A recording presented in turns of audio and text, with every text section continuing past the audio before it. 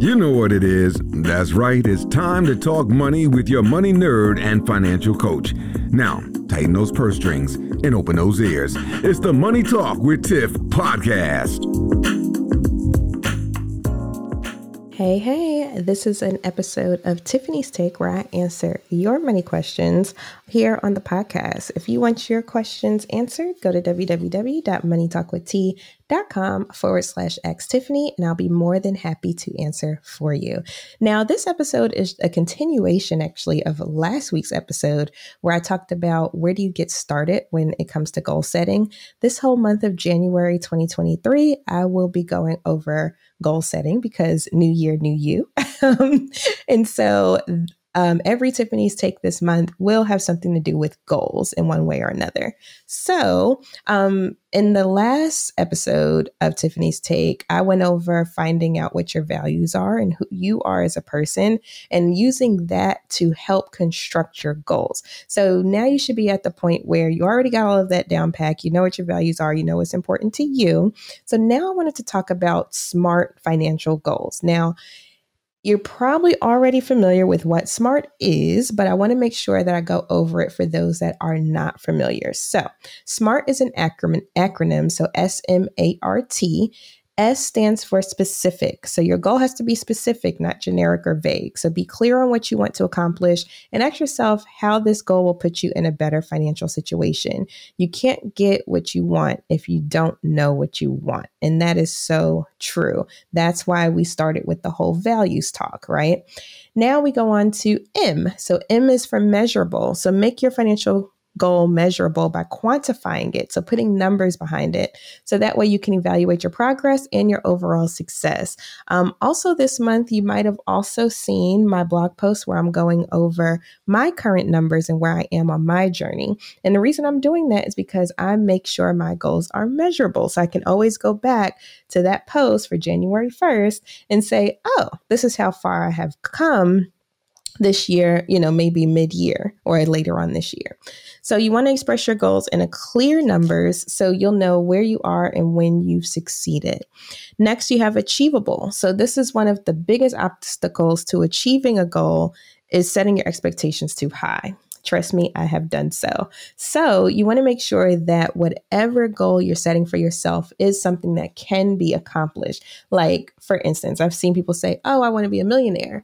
Yeah, that's all fine and dandy. But if you're currently making $10 an hour, let's start with something a little more attainable and achievable first before we get into that $1 million threshold. So that's what we want to talk about when we say make sure it's achievable. So if that means taking those smaller steps along the way, that's perfectly okay. You can always set new goals as you reach the ones that you already have. So next we have realistic. So when setting the goal, make sure the steps you plan to take to achieve the goal are realistic and make sure you're looking at what steps it's going to take. Ask yourself if those steps are realistic given your current circumstances. So for instance, like I said, with the previous example, somebody says, I want to make $1 million, but they're only making $10 an hour right now.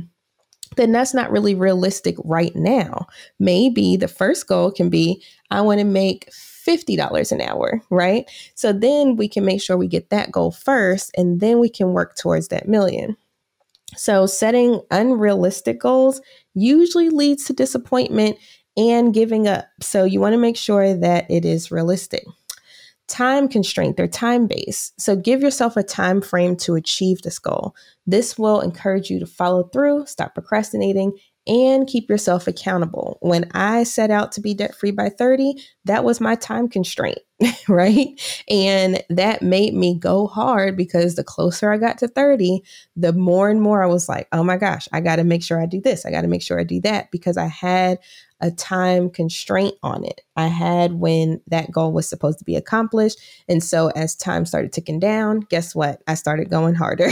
All right. So you might be like, okay, Tiffany, I already know this. That's all fine and dandy. I still don't understand how to apply this to financial goals. So I'm going to give you maybe a couple of examples. So let's start off with one. Everybody, let me not say everybody, because not everybody has credit card debt, but a lot of people do. And so we'll start off with that. Okay. So let's say specific. So your specific goal is to pay off your credit card debt in full. That's what you want to accomplish. That's specific enough.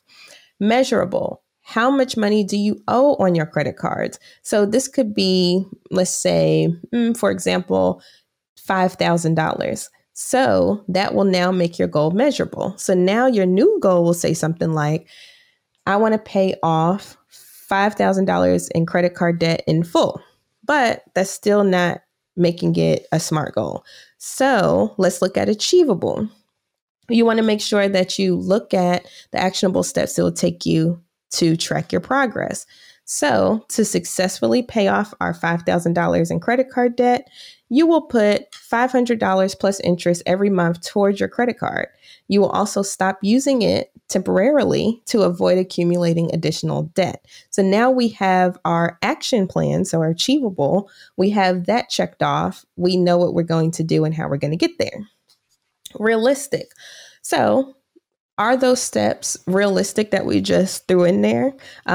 Do we have a way that we're going to put that extra 500? Are we picking up extra shifts? Are we cutting our eating out or entertainment budget? Are we going to stop borrowing more on the credit cards? If that's the case, then yeah, it's realistic. If you're hoping to get a promotion or win the money on the lottery or what have you, then you may need to rethink that strategy because that's not something that's guaranteed, right? So you want to make sure whatever you put there is something that is guaranteed for you to achieve that goal. Then time-based.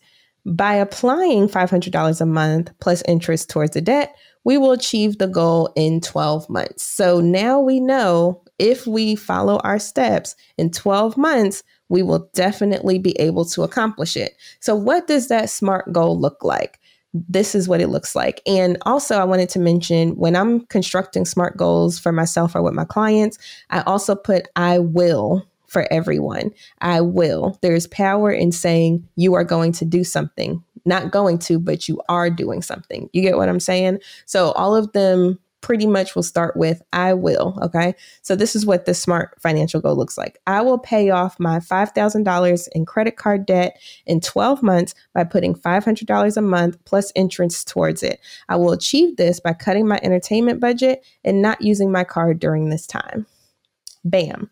That is a complete SMART financial goal. So see how easy that was once we broke down the steps.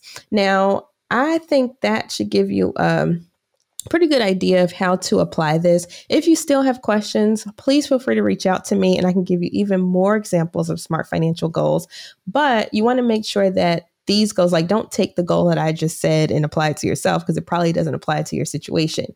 You want to make sure that your goals are unique to you and custom to you. So if you do need help with constructing your personal SMART goals, feel free to reach out. I'm an accredited financial counselor. This is what I do all day, every day. I help people construct financial goals and come up with plans to achieve them.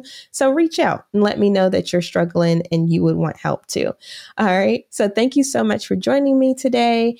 Like I said, if you want your question answered, please go to www.moneytalkwitht.com/ask Tiffany, and I will be more than happy to answer for you.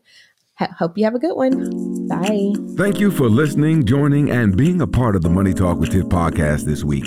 You can check Tiff out every Thursday for a new Money Talk podcast. But if you just can't wait until next week, you can listen to previous podcast episodes at moneytalkwitht.com or follow Tiff on all social media platforms at Money Talk with T.